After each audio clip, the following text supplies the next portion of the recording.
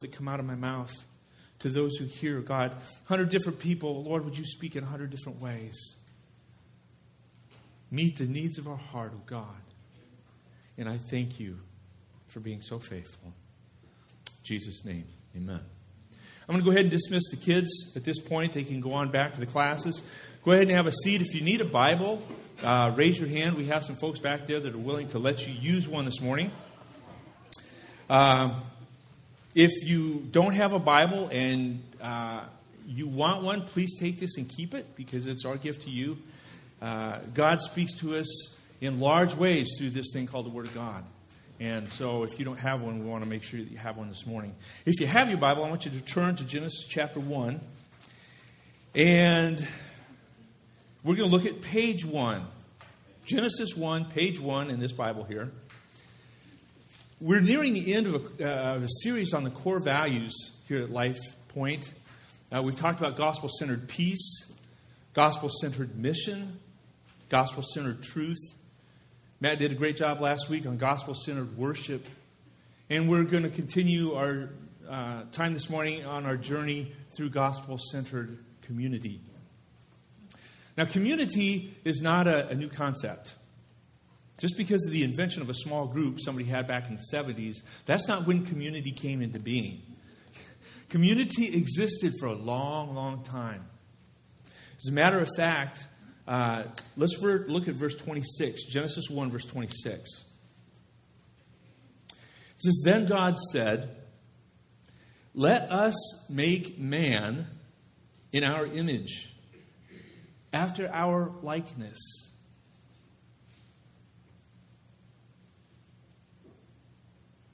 Have you ever read that verse before? I grew up in church and never understood that when he's speaking here, he's speaking in plural terms. He says, God said, "Let us make man in our image, in our likeness." And so what we see here is that God existed in eternity as the Trinity, as 3 in 1. Some of you are familiar with that concept. God the Father, God the Son, and the Holy Spirit. And they existed before time ever began. So this concept of community goes back a long, long ways.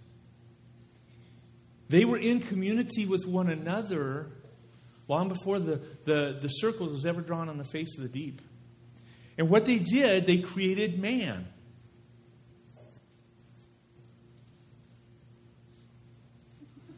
They created him. I'm not an artist, but that is a guy there. Guess he's got 2 legs, right? Most of us do. But they created him not because God wanted him to do stuff for him. They created man to relate to him, to connect with him. To be brought into this fellowship of the triune God. That's why man was created. And so God did a lot of creating in those early days, the early 6 days of the book of Genesis here, chapters 1 and 2. God separated the waters from the land. He looked at it and said it is good. God made the trees and the animals. He looked at it and said it was good. Over and over, God would create something and look at it and say it was good. But there comes a place in chapter 2 where God looks at something that he created and said, it is not good. Do you know what that was?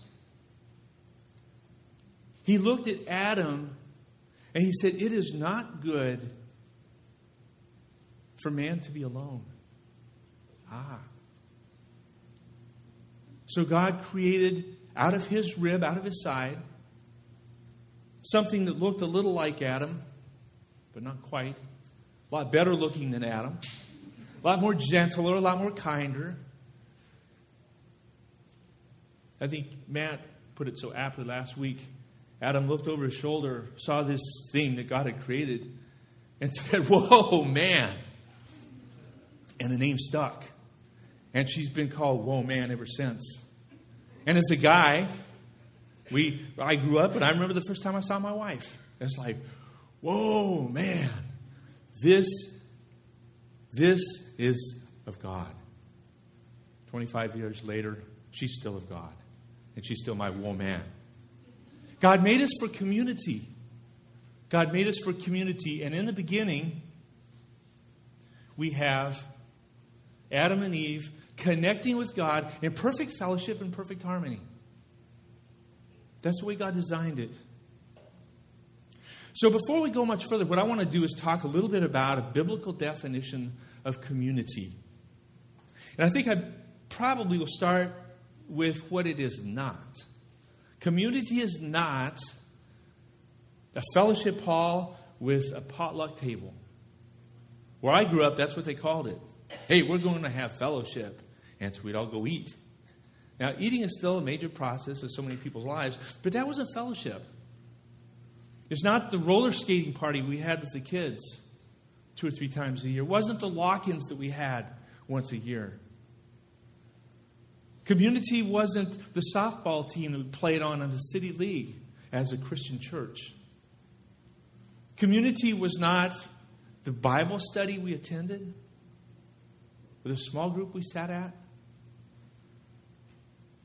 So if that's not it, what is it? What is community? Well, the Greek word for community is the word koinonia. Koinonia. Koinonia. And what that literally means is fellowship. It also means community.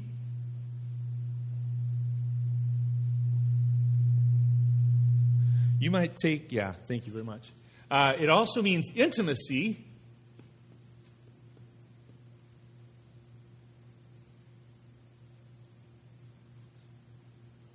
And it also means intercourse.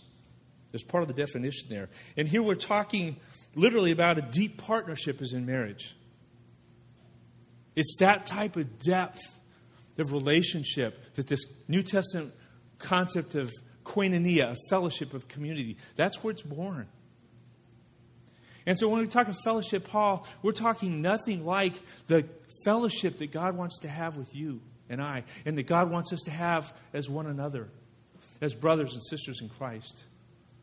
So I think we've taken the word fellowship, and it's very loosely used. But what it means, there's an intimacy to it. Intimacy of heart, intimacy of soul.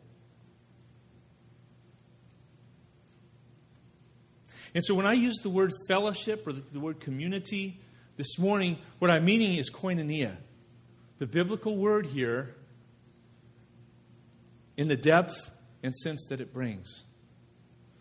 So what I try to do is come up with this practical working definition of what community means, of what koinonia means. And I came up with this. Community is the God in me connecting with the God in you that stirs our hearts with the passion for Jesus. That's literally what it is. It's the Holy Spirit in me connecting with the Holy Spirit in you.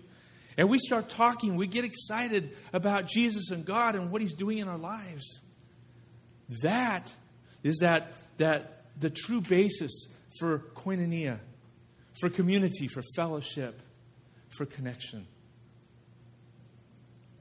And so that's the definition we're going to use this morning as we go on. So, intimacy with God, as God set it up in the Garden of Eden, things were fine until chapter 3 comes along. Chapter 3 happened. Eve looks at this tree of good, of the knowledge of good and evil, and she decides she's going to take a bite of something God said don't take a bite of. And so she takes a bite of it. She hands it to Adam and says, hey, why don't you try this fruit? Adam eats it, and all of a sudden they realize they're naked.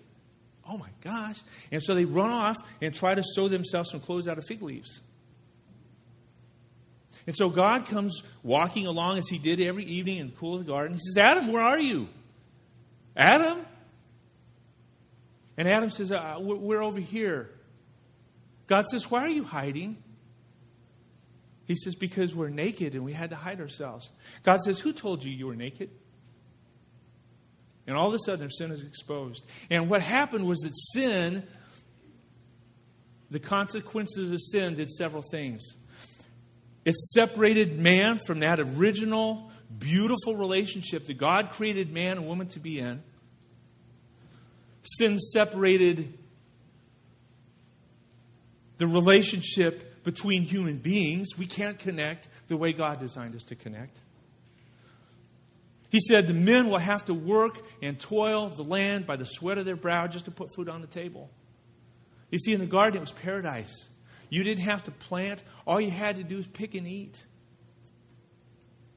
And now he's going to have to work, and he's going to have to work hard all the days of his life to put food on the table. He said women will have pain in childbearing. Is that true? I've heard it is.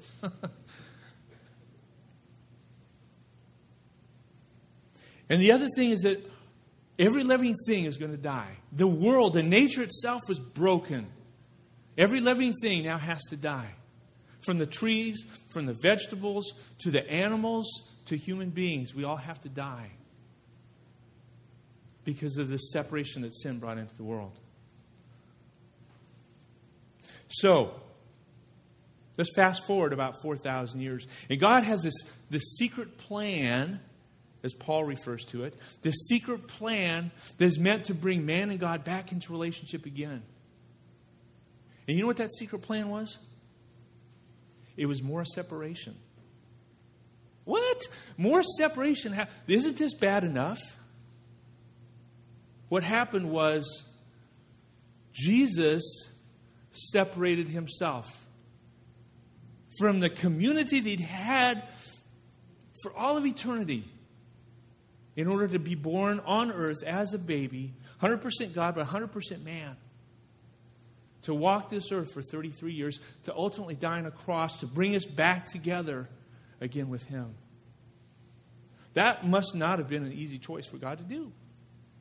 It couldn't have been. Can you imagine having been like this for all eternity and finally separating yourself?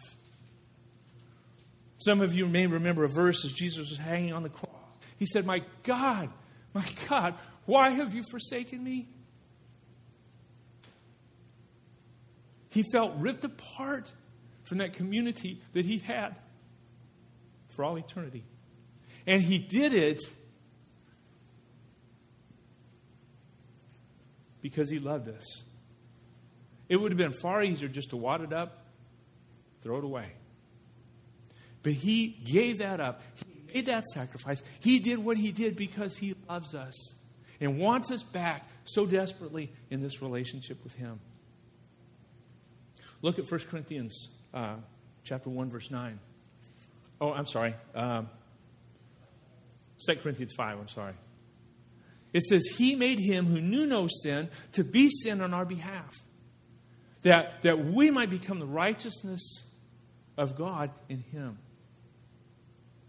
He, God, made Jesus, who knew no sin, to be sin on our behalf. He didn't just take the sin from me. He literally became sin. And we literally became the righteousness of God in him. What an undeserved gift. It is only through the grace of Jesus Christ that we can be brought back into this community once again. So he broke his own fellowship in order to do it. It was worth that to him to bring us back.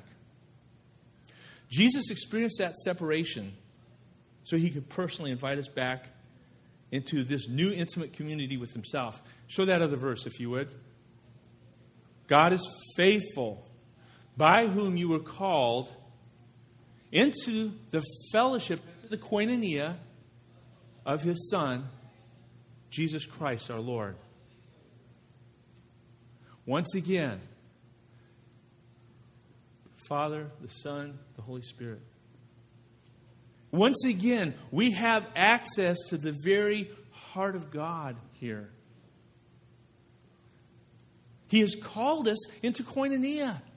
He's called us into this intimate fellowship. We've been called into the intimate fellowship of God. And literally what is happening here, right here, into the fellowship that the Father and the Son and the Holy Spirit share, that private place of connection. God has called us into that private little place where He wants to share His heart with us. You guys realize what a privilege this is? I'm still trying to wrap my head around this. Is that the God of the universe created everything that we breathe in, everything that we see, ultimately everything we touch and feel. This God wants me so bad. He's called me into this private place where I can commune with God. He's called us into a place of fellowship. That's why I talk so much about this personal, intimate relationship with God, because that is exactly what it is. If we think this is our ticket to go to heaven when we die, we are sadly mistaken. It is so much more than this. God has called us into this relationship. And I'm asking God to open the eyes of my own heart and help me understand this in deeper and deeper ways. That God has called me into this fellowship. What does that look like? How can I commune here with God? I went to church for many, many years. And I really didn't know Christ in my heart. I knew about Him. But that's essentially what religion is. And it led to performing or it led to pretending. But it had nothing to do with relationship on a scale of what we're talking about here. This is why God is so longs to connect with your heart and mine. So, because of this, because of the cross, He's brought us back into connection with Him. And I thank God for that. But now, how do we restore community with one another? Obviously, our relationship with God was broken, but it was broken between us down here as well. Look at 2 Corinthians 13, verse 14. He says, the grace of the Lord Jesus Christ and the love of God and the fellowship, the koinonia of the Holy Spirit be with you all. And so it's the Holy Spirit in us that allows us to connect with one another. You see, when we become a Christian, God puts a little part of Himself in here called the Holy Spirit. The Holy Spirit, by the way, is a He. It's a person. It's not a thing. It's not an it. Part of God Himself literally comes into our heart. That's what gives us new life. That's why we have a new heart. That's how we can connect with God and we can connect with others who have the Holy Spirit in them. And He's done this because of the fellowship. That's the reason the Holy Spirit was given. It was to allow us to connect with God and allow us to connect with each other. You see, we can sit in a small group or in a Bible study. We can talk about the Bible. But we might never genuinely experience koinonia. Genuine community. Because if God isn't here, I'm just sitting in a small group. Now, for those of you who know what I'm talking about, and I see some nods out there, you know what I'm saying. You understand. And for those of you who don't, there's no way that I can adequately communicate what I'm trying to say here until you've experienced this. And that's why God is so longing to call you back into relationship with Him. Now, the first mention of this word koinonia, fellowship, community, intimacy, it was actually used in Acts chapter 2, verse 42. Now, why is that significant? Jesus never even used the term. He didn't? No, He didn't use the term. Jesus had come and gone before this term was first used, and we find it in Acts chapter 2. And the significant thing is, in Acts chapter 1 is when the Holy Spirit came.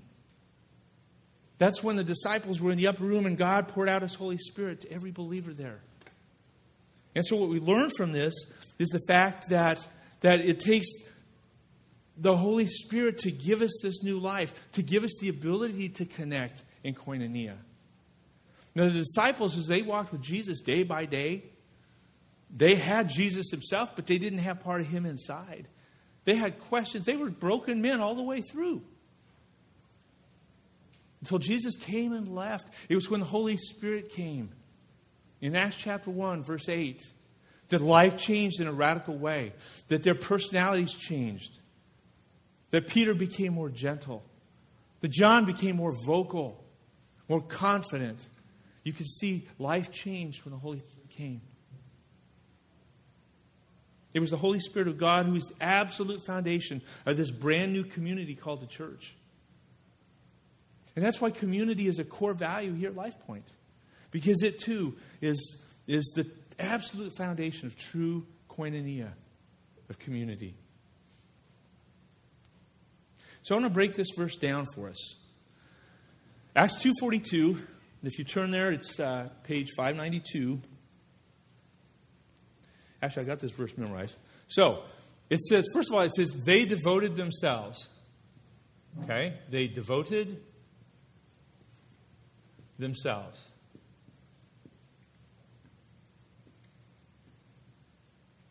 Who's the they? The they are the Christ ones. What turned into the word Christian, Christ ones. They were the Christ ones. The ones, the first new believers that realized what God did and who God was and received His gift of eternal life and this fellowship and communion God wants to bring us into. The Christ ones. That was the they. Very early Christians. They devoted themselves. And the word devotion literally means to give oneself over to. To give oneself over to. I have a good friend of mine who is a lieutenant colonel in the United States Air Force. And he's there because he has devoted himself to his job. His family suffered, but he's done very well in the United States Air Force. I have another friend of mine who really worked at the same company. He's devoted himself to his family. And he has a job. He provides well for his family. But his family is exemplary. His kids. It's like the love of God just oozes out. Because he devoted himself to his family. And that's what the new Christ ones did here in the very beginning. They devoted themselves to four things. They devoted themselves to the apostles' teaching. And the apostles, I guess we could call right now the 12 disciples, the men and the women who were with Christ from the very beginning, who heard Christ explain the Scriptures and show how He was the true Messiah to come, how He was the fulfillment of everything the Old Testament had to say about God. And so they wanted to know more, so they devoted themselves to the teaching, to the koinonia, which we'll talk about in a second, to the breaking of bread, just like we did this morning. Jesus in the upper room took the wine and took the bread and said, "Take, eat, do this in remembrance of me." There was a huge price that was paid on the cross to give us a second chance at fellowship with God. And they devoted themselves to prayer. And all prayer is, really, it's just talking with God. We don't have to use these or thous. I'm not praying to you. What I'm doing is just telling God what's on my heart. Because that's what God wants to hear. God created me to hear what's on my heart. Does He know it? Yeah, He does. Does He want me to articulate it? Yeah. Because once I articulate it, and then I begin to hear back from God, then it's this two-way street. It's called communication. It's called relationship. And God created us for a relationship. And so here, they prayed in small groups and big groups and one-on-one. Prayer was a huge part of their life. And what happened to this early bunch of Christ ones as they devoted themselves? We see here in verse 47, Acts chapter 2. It says, "And the Lord was adding to their number day by day those who were being saved." God was showing up, the God in me and the God in you, and exciting things were happening, and God was showing up, and people were coming to know Christ who never knew Him before. And a large part of what happened there was because of this part of those four things, the koinonia, the fellowship aspect. I want us to look at 1 John chapter 1, verse 3. And the Apostle John is writing here, and this is way into his old age. But John says this. He says, "That which we have seen and heard, we proclaim also to you, so that you too may have koinonia with us." And indeed, our koinonia is with the Father, with His Son, Jesus Christ. What He does is establish this three-way relationship between you and me and you, and God Himself. And John was writing about that. This is community. This is intimacy. This is where God wants us to go. And it's a three-way deal. You see, the closer we move to the heart of God, the closer we are to each other. Do you ever notice that? Think of some of the most mature Christians you know. They're probably older. I have a lady who, I think she's 89 this year. She babysat me when I was a kid. Kind of shows you how old I am. She's really old as far as I'm concerned. But her countenance is beautiful. She's grace-filled. It's just a joy to hear her talk and watch her interact and relate to people. Because she's grown so close to God. And it just flows out. And so the closer we, in our relationship, get to God, the closer we get as individuals when we connect in this place of koinonia, a fellowship, a community. So here's my point this morning, is that koinonia really is critical. It is critical to our health and well-being as Christians. It's critical. And that's why it's a core value here at Life Point. Hebrews 10, verse 24, 25.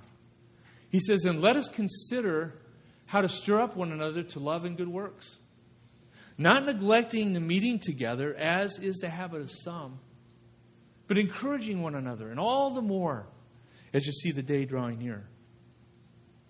And I want you to keep this in mind, that the commands that God gives us really are never for His benefit. Do you realize that? In other words, there's nothing I can do more of that's going to make God any more God. Is there? On the flip side, there's nothing I can do so bad that is going to make God any less God. So if God gives me something to do, something to pay attention to, it's for my own good. And what he's saying here is this koinonia, this relationship with one another, not just with God Himself here, but this relationship is essential for a growing and healthy Christian. Why? Because God created us to need each other. He put it in our DNA. We're hardwired to need each other. You see, the fact of the matter is that I don't have all the gifts. I wish I did. I don't. No one here, look around, no one here has all the gifts. There's no one here that has all the talents. No one here that has all the abilities. You have some. I have some. But I have some need in my life. And God created me to need what you have. And God created you to need what I have. And that's not just luck or happenstance. That is God building into us this need for community. The world tells us that we need to be independent. Independence is good. We need to be a self-made man.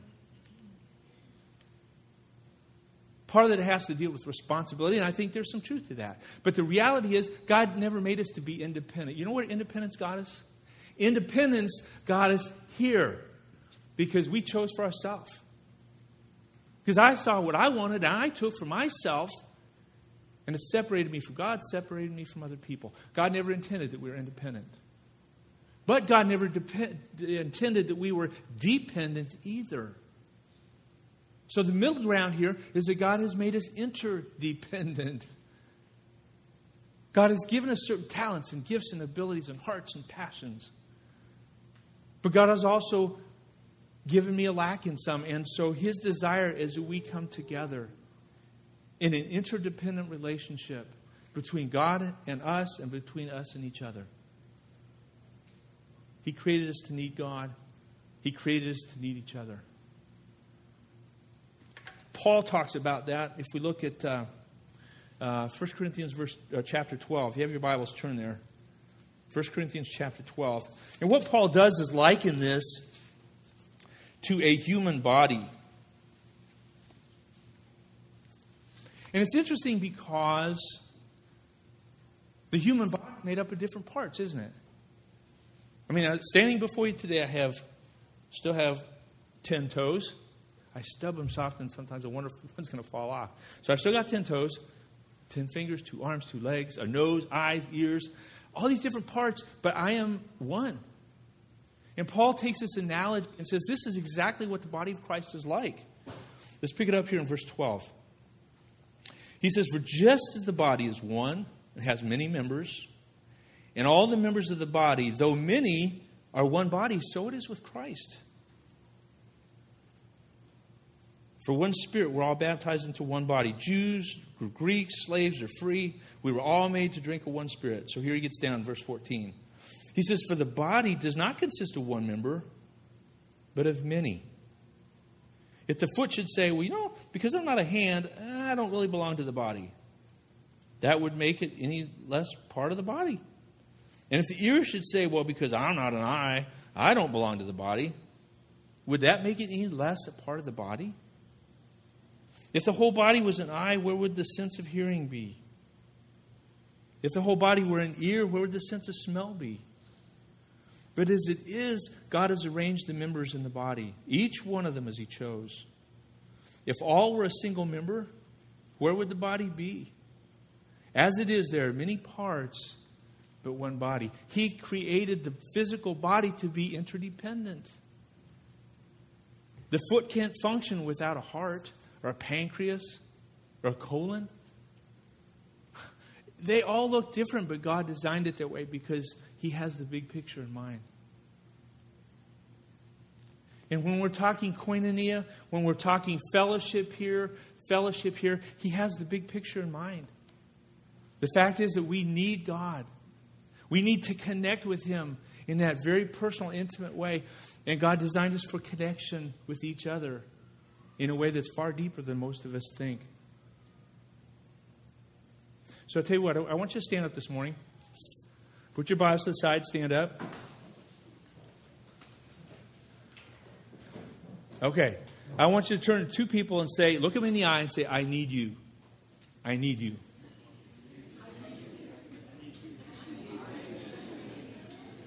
Okay, now this is harder. I want you to look 2 different people in the eye and tell them, you need me. You need me. All right, go ahead and have a seat. This is the reality of this new thing called church, this organism that Christ put the Holy Spirit in us to connect at a deeper level like this. We have to believe from our hearts that I need you and you need me and we need God. It's in this triune relationship that Christianity functions and flourishes. Koinonia, fellowship, community, this doesn't just happen on its own. It requires cultivation. It requires commitment, intentional effort. We have to work on it. But here's the cool thing, is that as Christ ones, the Holy Spirit has already given us both the desire and the capacity for this kind of connection. Again, God wired it into us. We were created first and foremost for community. God's original intent in the Garden of Eden, to bring man back into this sacred place in relationship to God, has never changed. His desire that we connect at this level, has never changed. We screwed it up once with sin. God's given us a second chance through the blood and the cross of Jesus Christ. So what does that mean to me this morning? This concept of true community that is set before us, I believe, is one of the greatest blessings of walking the Christian life here on earth. I really do. As a matter of fact, we will never have another chance. Once this life is done, we will never have another chance to walk by faith again. Never. This is it. We're going to connect with God in a whole new and different way. We're going to connect with Him eyeball to eyeball.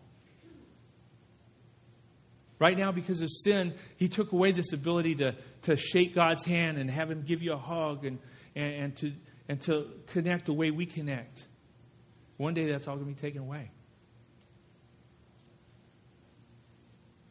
But God gave us the Holy Spirit in our hearts as a genuine believer, and one of the reasons was that we could share in this thing called community. Some of you have never experienced this, what I'm talking about here. You've never been able to experience this resonating of the God in me and the God in you as it gets stirred up. And that may be because you really don't know Jesus in that personal, intimate way. And there's no way you can share that unless you get right with God. Unless He puts His Holy Spirit in you.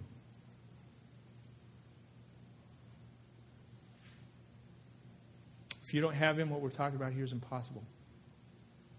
Now, some of you already know what I'm talking about. And you experience this koinonia to a degree. There's certain relationships here in the church that you have, that the God in me is stirring the God in you, and those are very rich relationships. I've been around the block for a number of years, and I have a number of people in all sorts of churches where I can just come back together with. We talk about God, my heart just melts. Because it's like we haven't been away for 3 years or 5 years. It's been just yesterday. And Jesus is preeminent. Because everything He's doing in my life and everything He's doing in this guy's life, we just talk, we share it. It's like it's good. It's good. If you've got that, what I want to encourage you this morning is to press into that. Press into Jesus. Press into this relationship in a greater way. Next verse here. 1 Thessalonians chapter 4. Paul's writing, he says this. Now concerning brotherly love, you really have no need for anyone to write to you. For you yourselves have been taught by God to love one another. Isn't that what God does? He teaches us to love one another. I think that verse in 1 John, he says we love because He first loved us. I don't love on my own. I'm a very selfish, broken individual. And the only reason I love you is because I have been loved. And I know what love is really like. And so the closer we get to the heart of God, the better lovers of people we'll be. We love because He first loved us. And Paul's saying, I don't even need to write that to you. God has taught you to love one another. For indeed, that's what you're doing to all the brothers throughout Macedonia.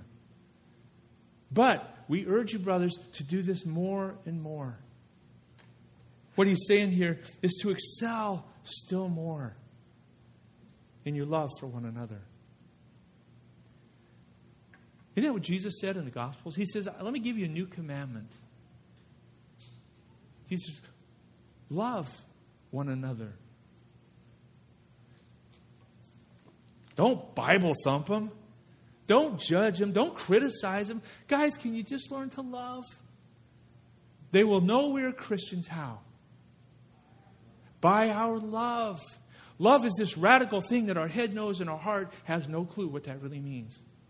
And so by taking this journey to the heart of God, we begin to understand what it means to love one another from the heart. To experience this thing called koinonia, the way God designed us to connect. So we need to be intentional in opening our hearts to God and to each other. Some of you here this morning have been hurt by other people. Most of you have probably been hurt. Some of you very deeply. Some of you have been hurt by Christians. Some of you have been hurt by the church. I feel your pain. I understand. I've had bad things said about me. I've had people lie about me. I've had people say I did things that I didn't do. I've been hurt by the church. Matter of fact, I didn't even go to church for a year. Not because I was mad, because God was telling my heart, draw closer, draw closer. And as I look back, and so much of my time was spent in this arena that I wasn't drawing close here. God says, Bill, I want your heart. I want your heart. And so every Sunday, well, Sundays didn't change for most of the week. My wife and I would sit down and we'd read a book and we'd read the Bible and we'd pray together and we'd talk. And God just drew our hearts closer together, closer than it's ever been before. Closer to the heart of God. And helping me understand this depth of koinonia, what God really wants. As a matter of fact, when I came to Life Point, My heart resonated. The Spirit in me with the Spirit in Eric. And I sat him down and said, Eric, brother, I love you, man, but I've been hurt. And I just need to come to church for a while. And just not do anything. I just want to sit and be ministered to. He said, brother, that's okay. That's good. And I did. I just sat there. I soaked it in. The love of the saints, the love of God through the saints. And my heart began to change. Look at Hebrews chapter 4. He says, for we do not have a high priest who's unable to sympathize with our weaknesses, but one who in every respect has been tempted as we are, and yet is without sin. This high priest that he's referring to is Jesus. Is Jesus. He understands our pain. Maybe you can relate to me. Maybe there's other stuff in your life that I can't relate to. But you know what Jesus does? Jesus understands your pain. Jesus was lied about. Jesus was made fun of. Jesus was mocked. Jesus' feelings got hurt by religious people. It was the religious people that nailed him to the cross. The very Son of God standing before their eyes, and they nailed him to the cross. So Life Point has become a place of healing for me, for my wife. And God has allowed me to enter some relationships where once again the God in you and the God in me begins to resonate. And the God in us is stirring our passions once again for Jesus. That's where God wants us to live. If you're taking notes this morning, write this down. Our own personal healing is often in the context of others. Sometimes we want to withdraw. We want to put up the walls and just hide. I've been there. But so often healing comes as we place ourselves in the context of community, of koinonia. Where God resonates in your heart, God resonates in my heart. And healing begins. Because Jesus really is all about the healing of the heart.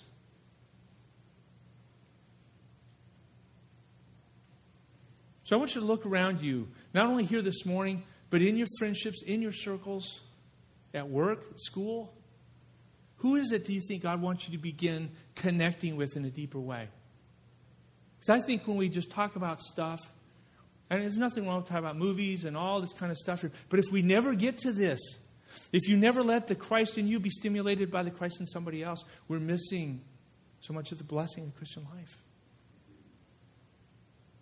We have life groups that meet, one on Tuesday, one on Wednesday, one on Thursday. And the whole reason we get together for an 8 or 10 or 12-week session is not just to be the church together, but it's to be a starting place for some of these deeper relationships to occur.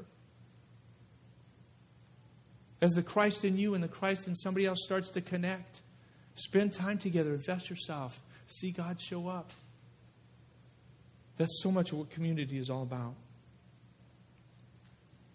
Last verse I want to share is out of 1 John 1, chapter 1, verse 7. He says, but if we walk in the light, if we walk in the light as He is in the light, we have fellowship, we have koinonia with one another. And the blood of Jesus, His Son, cleanses us from all sin. Honesty precedes true fellowship. The Jesus in me can't connect with the Jesus in you if I'm not telling you the truth. If I'm simply pretending. If I'm performing. If it's a face. If I'm wearing a mask. It doesn't work. He says, if we walk in the light. This is light, guys. I can hardly see who's out here. This is light. If we walk in the light, you can see who I am. If we walk in the light as He is in the light, we have fellowship. Intimacy. You know what intimacy is? Into me see. You see my heart. You see the Spirit that God has given to me. You see Christ in here as He's coming out. We connect in heart with others who are walking in right relationship with God. So fellowship is not an event. It's not something we go to. It's not something we do. It is a state of being. When we're walking in the light, we have fellowship with God and we have fellowship with others. And my prayer this morning is that God would help us to get this, not just here, but where it matters, right here. That's why I prayed this morning before I ever got to church, that God would open the eyes and ears of our heart. Help us to see the reality of maybe what I've heard for years. God, help my heart see it. And once I see it, Lord, can I press into that? Can I press into Jesus? Can I press into this intimate relationship in which He's called me to be? Can I open myself up to my brothers and sisters here at a level where the Spirit of God in me and the Spirit of God in you begins to resonate? And we share this passion for Jesus. That was my prayer this morning. That's my prayer for Life Point Church. As we go on, that this church would be a place where koinonia exists. It's a state of being. It's just not what we go to. We don't just come to church or life group. It's where we are. It's part of who we are. The Christ in you and the Christ in me. Let's pray.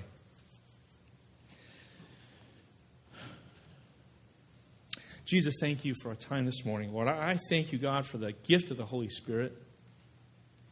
Lord, there's so much we don't know about how you work in our lives, about how you work in others' lives, and why you tend to show up here and you don't show up there, Lord. But all I know, God, is you've called me into this deeper, intimate fellowship with the Godhead, with the Father and the Son and the Holy Spirit. And Lord, my heart has begun to long for that. Lord, I long to know you, God, in an intimate and deeper way. This concept of intercourse is such a strange word in today's day and age, but Lord, I want to know you at that level. I don't. So Lord, I pray for myself. I pray for our church as we press into you. God, that you'd help us to understand with the eyes of our heart the power of the Holy Spirit in us, the power of the Spirit through my brothers and sisters here. How, Lord, so often when I need a hug or a word of encouragement or a word of reproof, it doesn't always come from the Bible, Lord. My brothers and sisters are quick to share. And Lord, you show up in their lives. And more than ever, I know that I need them just as much as they need me. Lord, I thank you for your love and your grace. I thank you, Lord, for this time we've had this morning. Lord, I just tell you we love you. Thank you for giving your life for us. In Jesus' name.